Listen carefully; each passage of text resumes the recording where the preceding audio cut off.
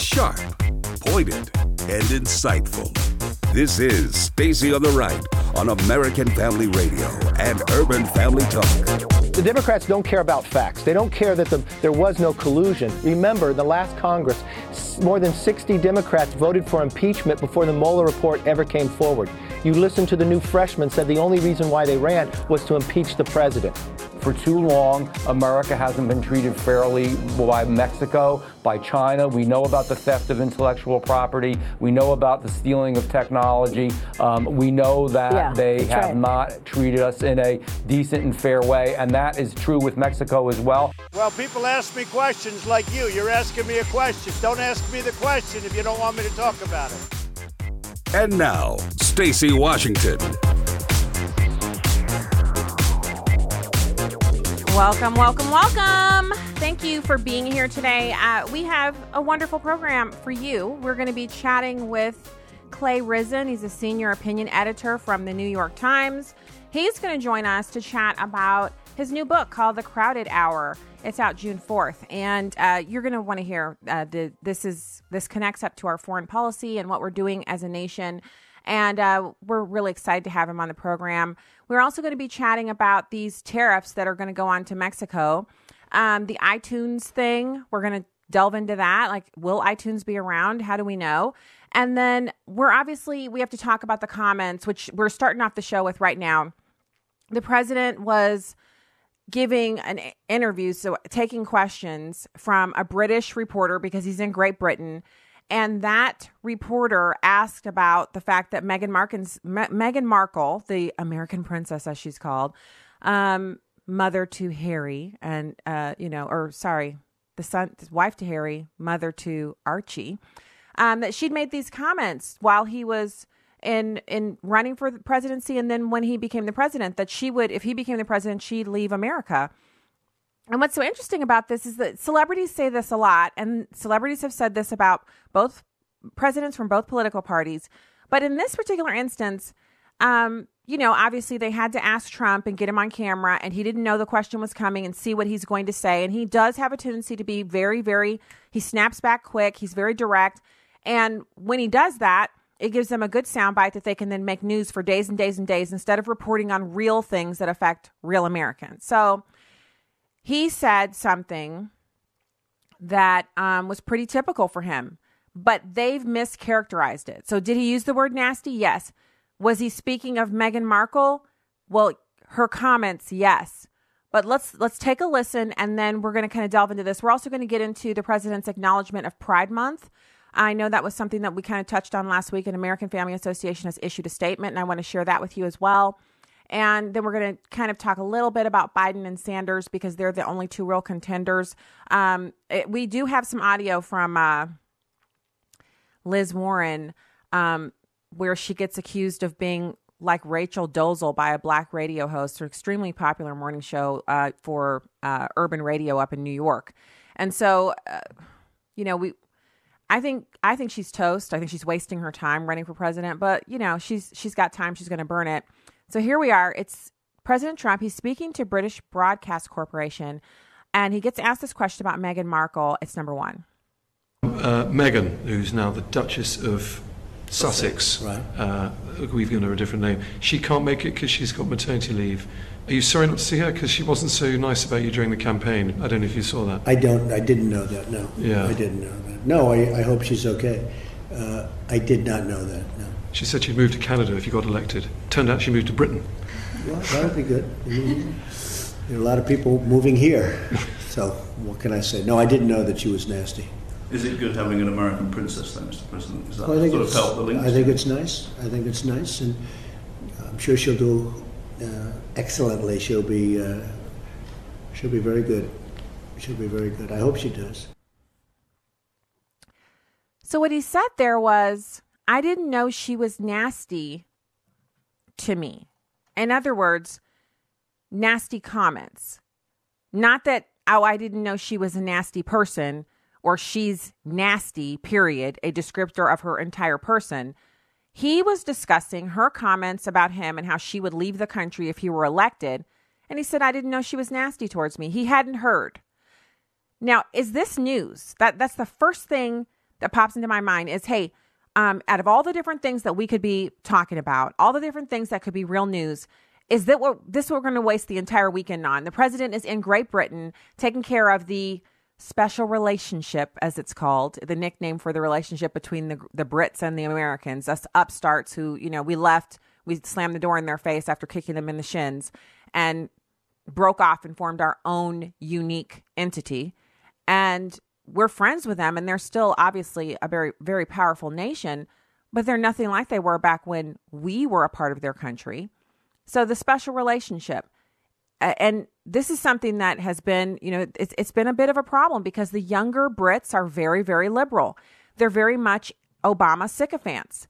And when you've got the president going over for a visit and spending time with the Queen and Prince Charles, her son, who's the, heir apparent, it's news what they're doing there. I'd even say it's more news what Melania Trump is wearing than the president's opinion of Meghan Markle, who, again, she's an American citizen. She's married to one of their royal family.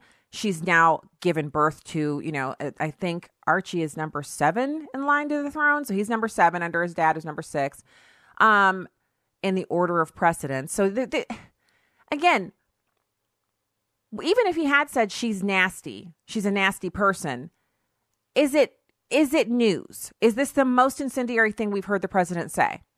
And so I've seen some people making, when everything that President Obama said, people got mad about it. Well, it was crazy when he said the police acted stupidly.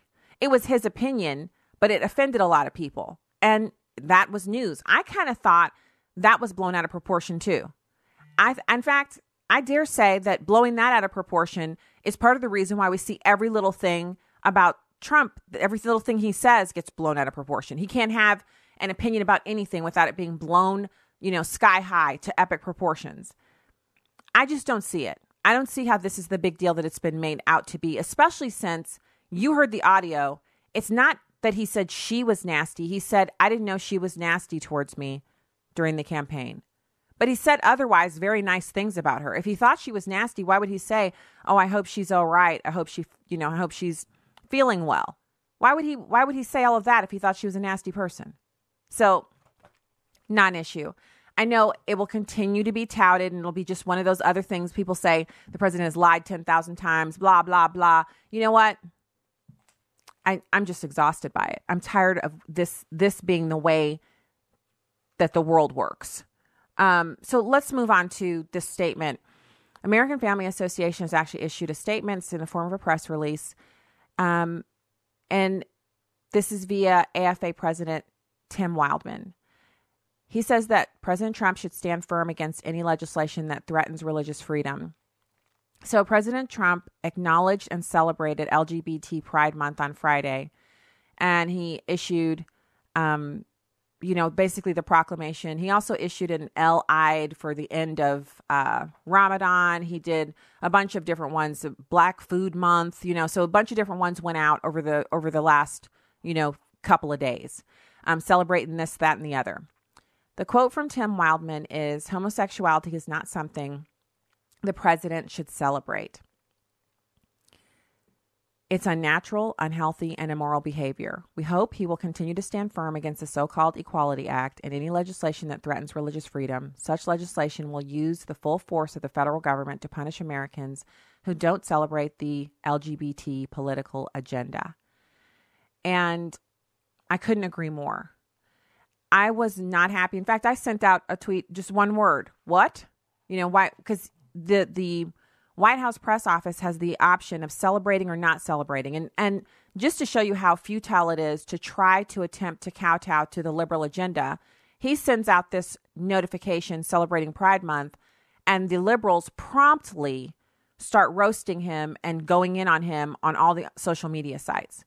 So then over at Mediaite, the mouthpiece of the left, they actually have a piece up that says President Trump sends out proclamation for LGBT Pride Month and is promptly eaten alive or something like that, something to that effect.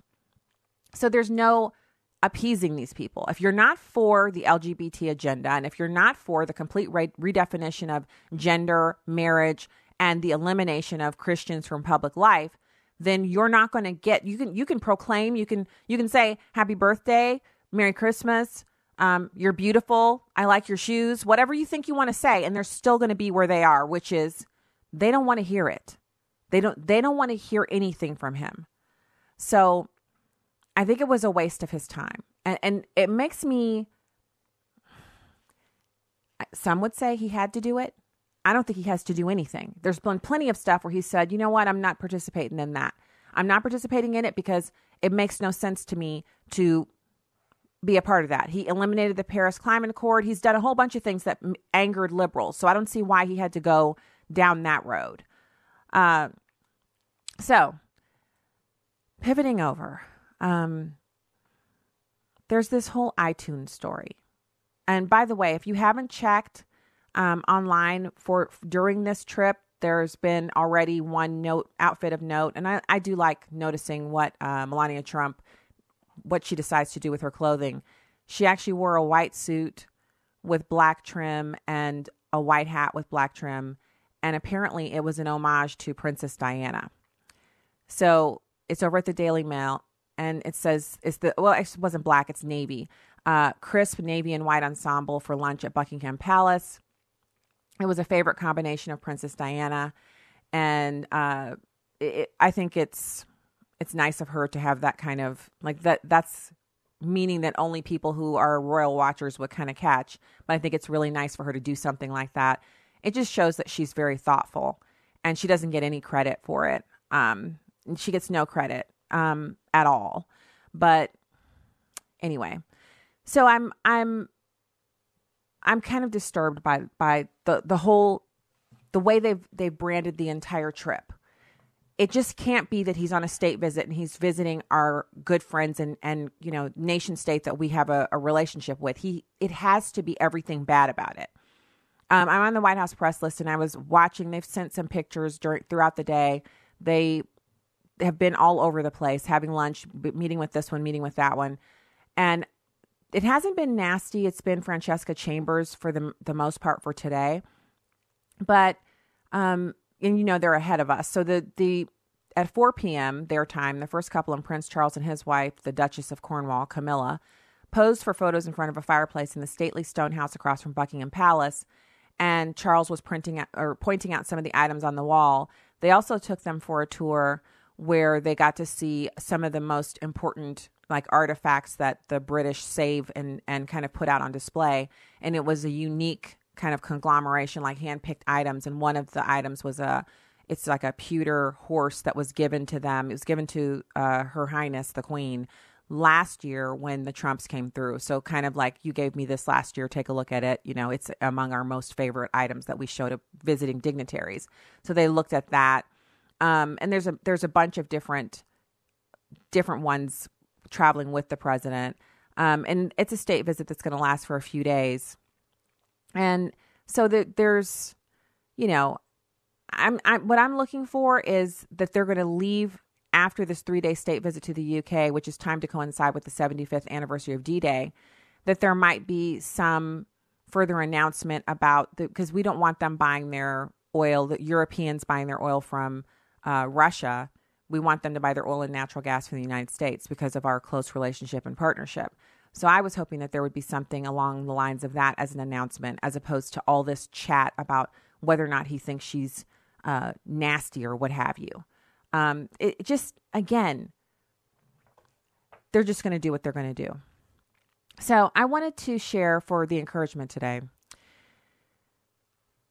So I have this new book that I got, 1001 Surprising Things You Should Know About God by Jerry McGregor and Marie Priss. And I love this book. It's got a whole bunch of fantastic things in it, obviously 1001 fantastic things. But number 6 is a continuation of a theme we've been sharing here on this program, and it is the Christian God, our Father in heaven, is omniscient, holy, loving, kind, and omnipotent, knowing all about humanity's needs and being unable to excuse sin, but able to take humanity in our fallen condition and into fellowship with himself because he is loving and kind. Fantastic and encouraging. All right, we'll be back with our first guest right after this.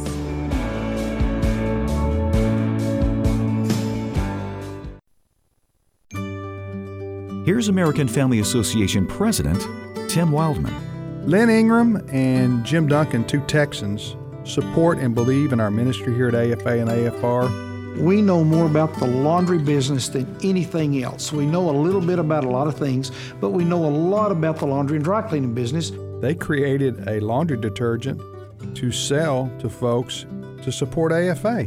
We just want to be able to provide a product that can be used by AFA to support the ministry. When you wash your family's clothes with Redeem Clean laundry detergent, you can take great satisfaction in knowing that you're supporting the vital work of the American Family Association. It's a unique way to increase your giving to AFA. For clean laundry and support of a cleaner society, it's Redeem Clean. Learn more about the Redeem Clean products when you visit redeemclean.afastore.net.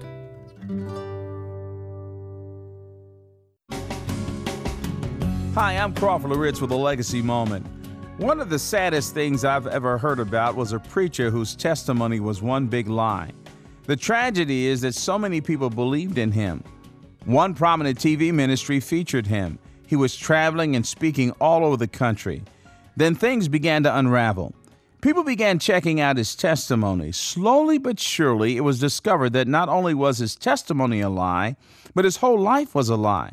Today, he's out of the ministry, but many people were damaged by his deception. Lying is a credibility destroyer. Why do we lie? There are 3 reasons, and probably many more, but these are 3 big ones. 1, we lie because we're afraid. We're afraid of the consequences. Secondly, we lie because of a hunger to be accepted or to impress others. Then thirdly, I think people lie because of unchecked ambition. There's something they really want, and the ends justify the means. In Proverbs chapter 6, verses 16 and 17, lying is on the list of the 7 things that God hates. Listen to these words. There are 6 things which the Lord hates. Yes, 7 which are an abomination to him. Haughty eyes, and the second on his list is a lying tongue. God hates a lying tongue. Think about that. The God of the universe hates lying. It doesn't say that it annoys him. It doesn't say that it's a nuisance to him. But the Bible says that the God of the universe hates lying. Really, it's very easy to understand because lying is a contradiction of the very nature and character of God. He is the total truth. Well, here's what I want you to remember and do today. Let's commit ourselves to speaking and living the truth. More information about the ministry of Crawford Loritz can be found online at livingalegacy.org. You can download episodes of Stacy on the Right from the podcast page on AFR.net or UrbanFamilyTalk.com. Now, back to the show on American Family Radio and Urban Family Talk. Welcome back to the program. Thanks so much for being here today. Find out more at AFR.net, UrbanFamilyTalk.com, and OneNewsNow.com. It's my pleasure to welcome our next guest to the program, Clay Rizin, Senior Opinion Editor at the New York Times and author of the new book, The Crowded Hour, Theodore Roosevelt, the Rough Riders, and the Dawn of the American Century. Clay, thank you for joining us today. Hey, thanks for having me. So why'd you write this book?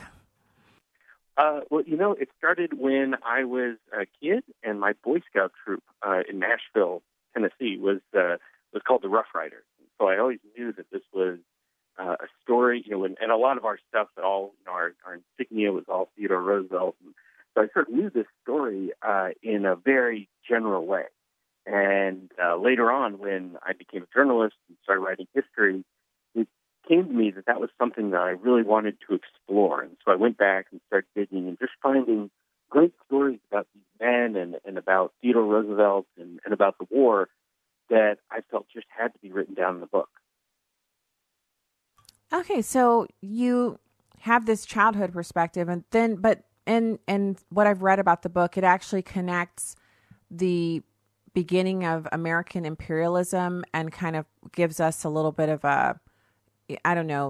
predictors of sorts for where we're headed in 2020. Well, I think that I think the Spanish-American War really set the model for how America looked at the world as as we were becoming, the United States was becoming a global power.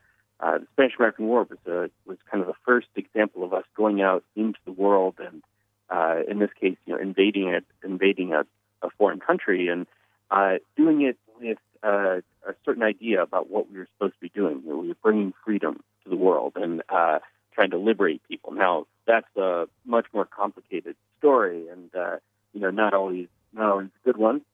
We've often done this with as an excuse for a lot of other things, but I think it's a thread that runs through the last, now we're almost 121 years since that war, and we still talk about our position in the world as one of bringing freedom to the world, of improving the world, and I think that really is a way of thinking that we're going to keep going with, and it's something that, to understand, you really have to go back to this moment in 1898.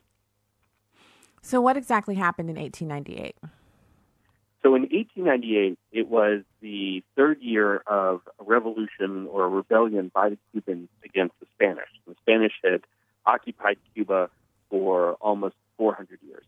And they had really been, during that rebellion, had been incredibly brutal against the Cubans. They killed over 100,000 Cubans. And Americans saw this happening and were motivated to do something about it. Now, Americans were also concerned about business interests. They also saw Cuba as an opportunity to expand our business interests. And so there was a lot going on in terms of why we wanted to go to war. And then in early 1898, there was the famous and infamous explosion that sank the USS Maine, the battleship in Havana Harbor. And that was blamed on the Spanish. And we didn't go to war right away, but all of these things came together to force President McKinley to decide that America had to go to war to resolve these many, many different conflicts. And so over the next couple of months, the United States built up an army, including the Rough Riders under Theodore Roosevelt, and we invaded Cuba and knocked the Spanish out pretty quickly, actually.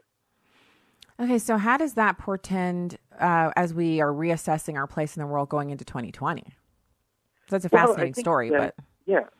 No, I think that it's a lot of the questions that people had about what was America's role in the world back in 1898 are a lot of the same questions we have today. People talking about, well, yes, we need to defend our interests and we need to promote our values, but armies are expensive and wars are expensive, and so how do we balance those things? And is that the country we want to be? Do we want to be a country that gets involved in everyone else's business? And in 1898, the answer was yes. People decided, yes, that's what we want to do. Not everybody, but that was the consensus. And I think we're facing the same question today. Do we need to be involved in Afghanistan? Do we need to be involved in Syria? All these other countries where we have military operations. Do we need to be involved in every potential conflict? I'm not arguing one way or the other, but I think that those are very important questions and absolutely will be the central foreign policy question for all of the candidates going into next year's election. So a lot of polling says that Americans don't want to be involved in every, in every part of in every hemisphere, every part of the world, and that Americans want to see more of our troops come home. But again, it takes something enormous to make Americans become united and unified in their resolve to want to send our young men and women out to war to die on behalf of a cause. We have to be completely united in that. Otherwise, the polls are usually against war. So how do you see how do you see it shaping up? As President Trump actually ran on lessening our foreign entanglements, and he has tried to do that. But whenever he tries to pull us out of any region, everyone, including the military leaders, Pentagon, Defense Department, they all come out and strongly, it's like they're unified in their desire to keep every troop we've got all over the world in perpetuity. Yeah, no, I think this is the difficult part of any foreign conflict, right? Is it's really easy to get involved, and oftentimes a lot of passion and not a lot of reason goes into the decision to go to war. But then when it comes to making the tough but reasoned decision to withdraw, you have a lot of arguments against that. And it's what kept us in Vietnam for so long. It kept us in Iraq so long. It's why we're still in Afghanistan. And you're absolutely right. This is not something that you can just say, well, the polls say this, and therefore we're going to pull out. There are interests that are out there keeping us there, and whether it's military or what have you. So, it's and also you're right. President Trump has been very strong about why he wants to withdraw, and yet it's harder than it sounds. So I think that's where this debate is going to be, because it's not just enough to say, well, this is where I stand. You really have to commit, I think, as a leader to pushing against more conflict, but also pulling us out of the conflicts where we don't belong. So, and just looking towards 2020, because you mentioned that, I don't hear very much from the Democratic candidates about where they are on foreign entanglements. In fact, so much of the conversation on that side is centered around issues that Americans have already kind of spoken on. And it's like, basically a series of do-overs on a lot of different issues.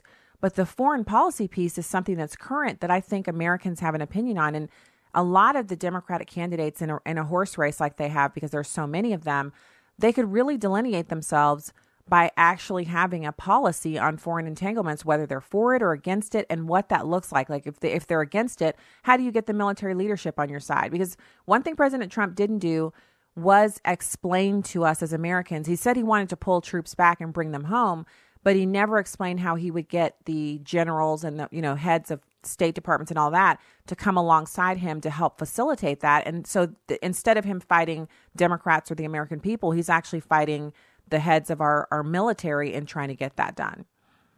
Yeah, I think that's absolutely right. I haven't really heard much from the candidates either, and even looking around, there's very little on their websites and certainly in their public statements that point toward any kind of creative thinking. Because like you said, it's one thing to take a position and to say, well, you're for or against particular withdrawing us from Afghanistan, let's say, but as President Trump has found, it's much harder to actually do that. And like you said, you really have to have an articulated set of arguments and in a very forceful position to bring around the military, and also persuade the military that that's the right decision, because they're going to have their own arguments, and so far they've been the ones that have won the day against the administration. Yeah, but what's funny about that, Clay, is they win the argument against the administration and they stay there, but they haven't won over the American people. So I've seen no major shift in polling or anything that points to Americans saying, you know what, Mattis was right. We do still belong in Syria and the middle. I haven't seen that at all. I've seen a lot of frustration on online social media, which, again, that's anecdotal. You can't really quantify that. If you're visiting like 10 websites, there could be 10 others where people are overjoyed. But I just haven't seen a big, huge groundswell of support for us staying over in the Middle East and doing what we're doing. And the resulting number of people who come from the Middle East that are they're coming to America as refugees in huge numbers. And those are connected. Our foreign entanglements are what bring more refugees to our country than any other country in the world. We kind of feel responsible. We have to bring them here. Yeah, I don't think people understand what we're doing in these foreign wars. And that's the first job of a leader, is to explain why we are spending so much money, why we are putting American lives at risk. What is the purpose of that? And it may be clear to policymakers, although maybe not. I'm not going to speak for them, but it's not clear to the American public, and that is a recipe for long-term failure.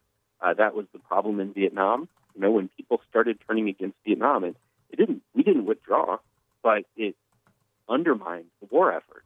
And the same thing is going to happen now with Syria or Afghanistan.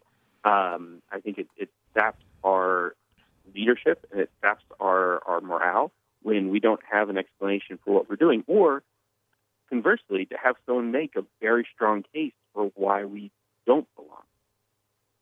No, yeah, no, but So I did read a lot of what was put out during that time when the president said he was going to draw down forces in Syria and some other places. And Mattis said, no, you can't do that, because the minute he made comparisons to other times, like when President Obama said, we've won over there, and he removed some troops. And then that was when we saw the rise of ISIS, a completely new organization that was even more brutal than Al-Qaeda.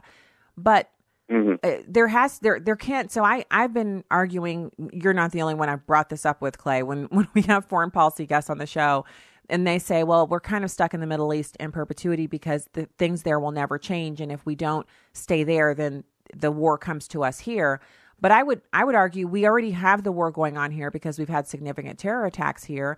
And as you pointed out, one of the most important things our government can do is acknowledge that taxpayers, we fund the government, we vote for the people who work there, that we don't support something anymore. And they may have their own reasons for wanting to do it, but we as taxpayers are the ones who should be the final decision makers and arbiters of how that money is spent. And you're right when you say they don't really, we've gotten no explanation. We've got no clear plan going forward. We just know we're going to be there forever. And that's to me, it's so untenable, but here we are.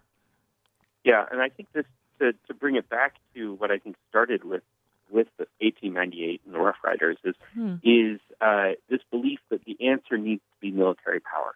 And there's a way to engage the world without putting American lives at risk, and that's diplomacy. And America through the 20th century was a great diplomatic power, but it's someplace where I'd say certainly under this administration, but even really going back the last couple of decades, there's been a weakening of our diplomatic resolve. What is the point? What is the goal? Why do we have a strong diplomatic corps? And people, I'd say there have been some leaders who understand that, but also many who sort of have let the emphasis on diplomacy slide. But there have been many conflicts in the world where the United States has intervened diplomatically, not sending troops, but has actually achieved great results, much better than we ever could with military intervention. But it's often something that doesn't make the headlines, and it's not sexy in the way that military intervention is. So it doesn't draw people passionately. But it's absolutely the thing that I think right now we need a lot more of, so that we don't have to spend so much of our resources and our soldiers' lives overseas. Yeah, I would agree with that. I see no one talking about diplomacy, and I do wish that in the there's like these town halls, there are debates. They've been all over, from CNN. They've even had them on Fox. Some of the Democratic candidates have gone on to Fox News. I don't hear them asking these questions, or if they are, these aren't the news bites that are making the big stories afterwards. But it's something that needs to be discussed, because the most important thing about the military that we have today is that it's a volunteer service, and it's filled with Americans. We don't import mercenaries. We don't bring in foreigners to work in our military. Our military is all American. And so there should be some feeling of responsibility to the families who send the troops over, that we would know what we're doing and where we're going and why. Absolutely. All right. So where can people find the book on June 4th? That's tomorrow. Where can they find this? This is your first book? I don't know much about your writing thus far. I've had a few books. My previous book was the history of the Civil Rights Act of 1964. So that came out about 5 years ago. And then this book will be out tomorrow. It's already in bookstores, but you can order it online at Amazon or BarnesNoble.com starting tomorrow. And I hope everyone who's listening buys a copy, writes a review, and enjoys it.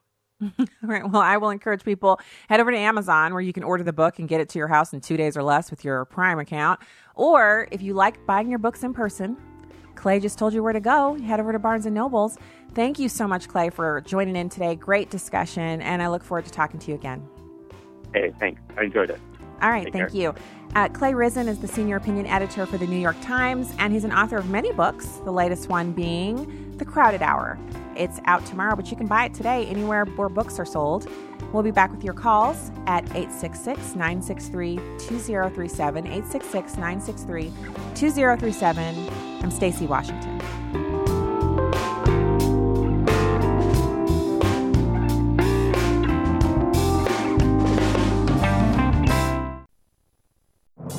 This is Uncommon Moments. Here's former Super Bowl winning NFL coach Tony Dungy and his wife Lauren sharing from their book Uncommon Marriage. When Lauren and I first married, we prayed together in the evenings. Now that I'm no longer coaching, we find the best time to pray together is in the mornings. Early on, we asked God for two things. First, that He would give us His infinite wisdom and direction. And second, that He would put us on the same page. And He's done that. Over the years, we've come to realize that when we're frustrated with each other or if things aren't going right in our lives, it's because we haven't spent time praying or communicating about spiritual matters. It's true. The more time you spend with God, the more fulfilling your life and your marriage will be. Tony and Lauren Dungy, authors of Uncommon Marriage, learning about lasting love and overcoming life's obstacles together. Discover more at CoachDungy.com.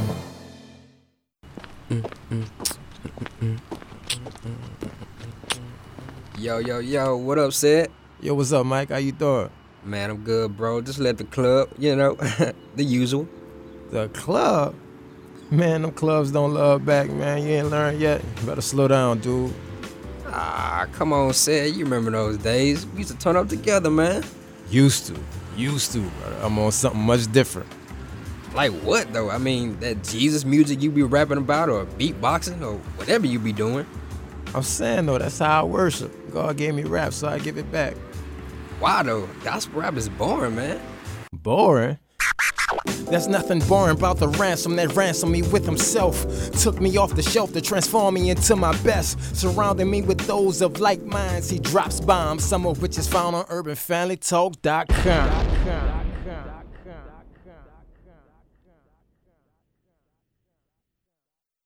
Donald Trump's America. The White House insists President Trump's plan to place tariffs on goods from Mexico to stop illegal immigration is not a threat, but a promise.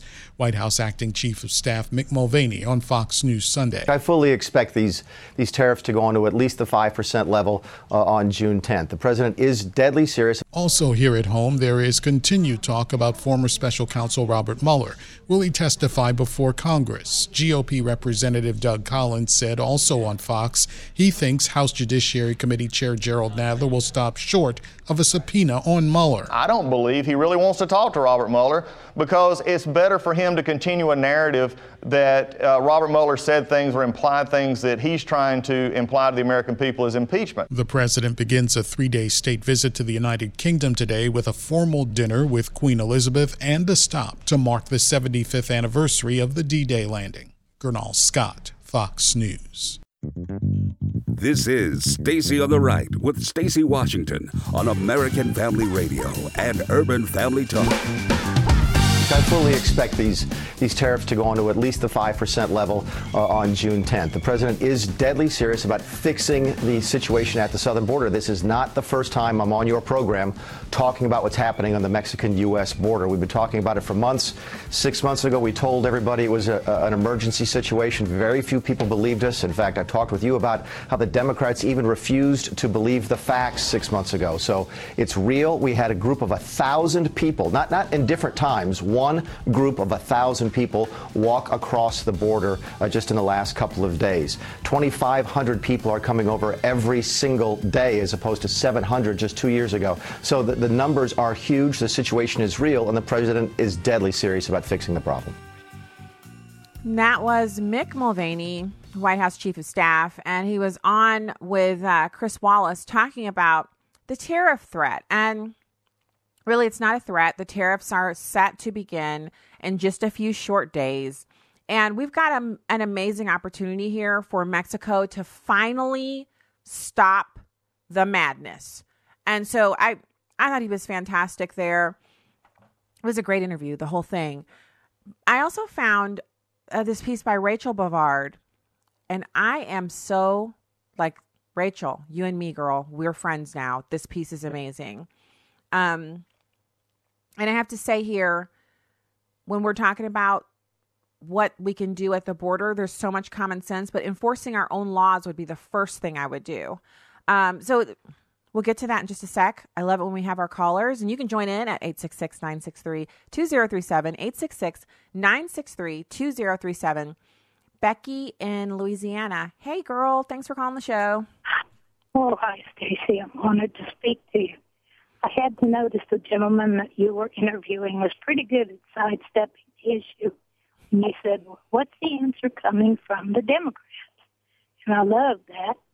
And I'm with you. I'm concerned about the men. I looked at the field systems. I looked at the progressive being promoted in State Department and in the military. And I am a military vet myself, so I've seen it from the inside and outside. And I agree with you. We want to know where our men are. Why are they there, men and women? And I have an additional question. Sure. Why, when it comes to our special forces, why have we lost so many unaccountably over maybe the last 10 years? That's got to deal with training or absolutely. No, No, you're right. You are so right. Thank you for your service, Becky, and especially for listening to the show and calling in today. It was great to speak with you. I think there's not a lot of answers out there, and I don't blame Clay because he wrote this book about Theodore Roosevelt, the Rough Riders, and the dawn of the American century. And the answer to my question about why the Democrats aren't discussing this, I mean, I did ask it genuinely. I wasn't being sarcastic, but it's kind of rhetorical because we discussed here on the program many times that there are a lot of things that the Democrats don't discuss. And we will get to some audio of Kirsten Gillibrand. She was on Fox News just acting a fool. She made an utter fool of herself, really yelling at the audience and Chris Wallace about abortion. And these are the sacred cows of the Democrats. And so, it used to be, can I just get real with you for a second here? Can we talk, as that lady used to say, Joan Rivers? I used to, when I was on weekend radio on commercial station, I would have topics about abortion and I would bring them up and I would always get, two responses. Some people would email me and say, thank you for bringing it up. Not enough people are discussing this. And other people would say, you talk about abortion too much. It's like the only thing you can talk about. And it's not. I mean, I covered so many topics: foreign policy, military, culture, marriage, family, kids, education, the budget. I used to just rail about the budget. And during tax season, I would spend every weekend for like 6 weeks talking about monetary policy, Federal Reserve, you name it. I covered it. But when I would talk about abortion, there were those two responses: thank you for covering it, or I can't believe you're covering it. You're covering it too much. Now, I never get anybody who says you shouldn't cover that. When people email me and they disagree with me about abortion, they're like, oh, you know what? I disagree with you. A woman has this, or we should be able to kill. They don't say kill, but we should be able to have abortions whenever we want to. It's our body, our choice. But no one ever says you shouldn't talk about that. And that is part and parcel to this evolution where the only thing that Democrats want to discuss is how we need to do more liberal things on social issues. And so I feel like, and correct me if I'm wrong here, I don't think I'm wrong, liberals have become uninformed on foreign policy. Just think about the last few times you've heard liberals talk about foreign policy. Think about the things that President Obama would say and do when he was doing foreign policy on behalf of our country. And think about how he was inept at it. He really was. He was great at taking selfies and looking cool while his wife was in a rage because he was sitting next to some cute foreign dignitary. But he was not good at negotiating with them to get things done on behalf of Americans. And so on the heels of that really poor performance by President Obama, you now have an entire party of people on the left who simply don't discuss it. Because why discuss it? It's not the hot button issue. It's not the topic du jour. And I'm not interested in it. I want to rail about how we need more abortions. And I tell you what, it's not that I don't understand, like, haven't we all been in a situation where you're like, ooh, I don't know much about that. I'm not going to opine, because it is better to keep your mouth shut than to open your mouth and show that you know nothing. That is a maxim that is true. It's biblical.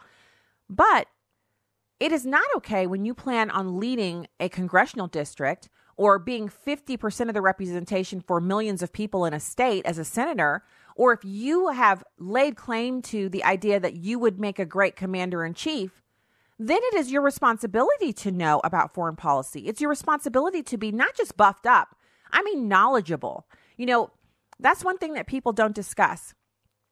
Foreign policy for presidential candidates, when you announce that you're running for the presidency, there's a whole bevy of individuals out there, not just at think tanks, but think tanks are one source.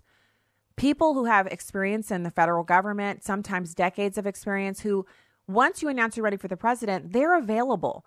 It doesn't mean they're reaching out to you. Some will. But for the most part, it's a matter of you saying, yeah, we're going to do these campaign stops, but we're also going to take some time out when we're in this state to meet with this one. He was the head of the State Department, or meet with this one.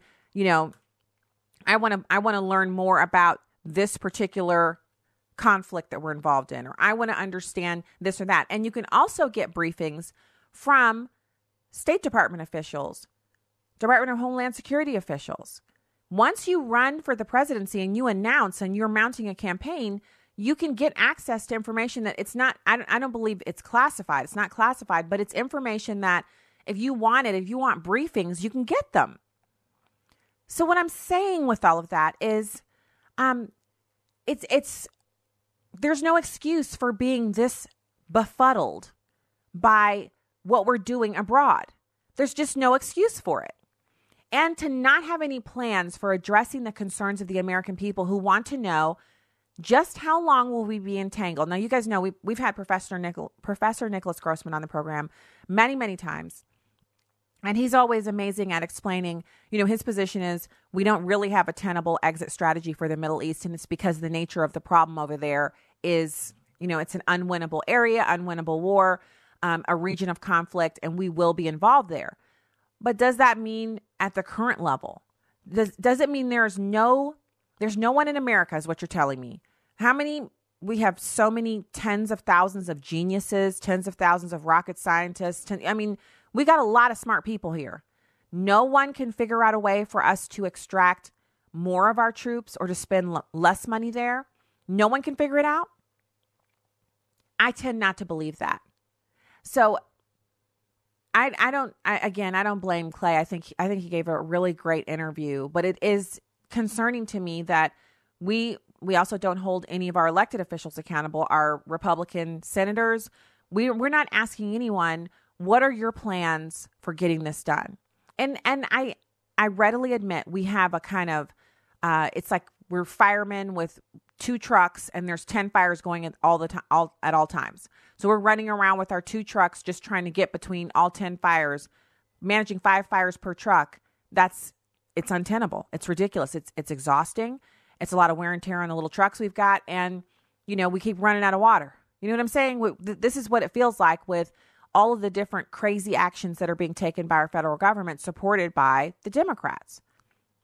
But the answer to all of that, obviously, is even if we had 10 fire trucks, we can't manage all the problems that are going on here because they're all rooted in sin.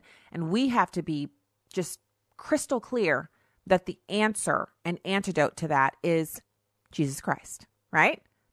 It's not that we need more fire trucks. We need more of him. We need to plug further into that power source. And I was just, someone put on here, it's one of the people in one of the chat rooms. I'm going to keep my eyes focused on Jesus. I don't care how the wind blows and waves crash. I'm going to focus on the one who is the author and finisher of my faith. That is the key here. But also, once we've done that, once we've plugged in, we have to be willing to hold these people accountable. And when our Republican elected officials are up for re-election and they start coming back into the district and start having these town halls, it is perfectly reasonable as we're going through, you know, you hear something on the show and you're like, oh, that is something I want to just make yourself a little running list. Ask them. You can email them. You can write them a letter. You can wait until the town hall and ask them in person, or you can send them the note now so they can start getting prepared. Look, this is going to be something that me and a bunch of other constituents are going to want to hear from you from, and that is lessening our entanglement in the Middle East and lowering the number of people that we have to bring into our country because we're in the Middle East. Yeah.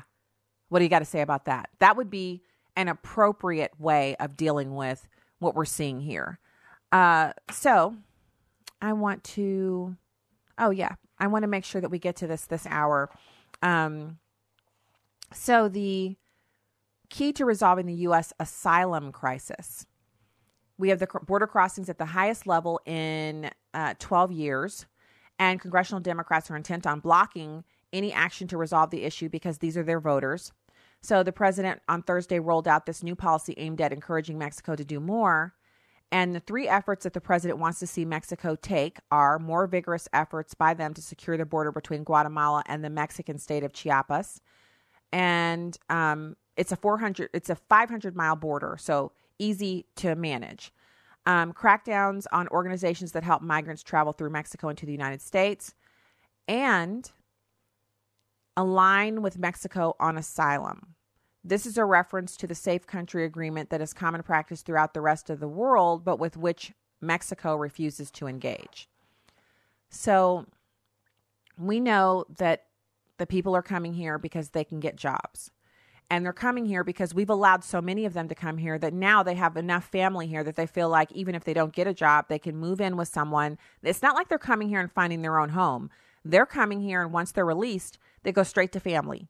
And family takes them in because that's what family does. You know, if you know you're coming from a war-torn garbage country and you're living in a great country, and the great country you're living in has zero borders, then of course you're going to send for your family and have them come on in. Of course you're going to take care of them. What is the alternative?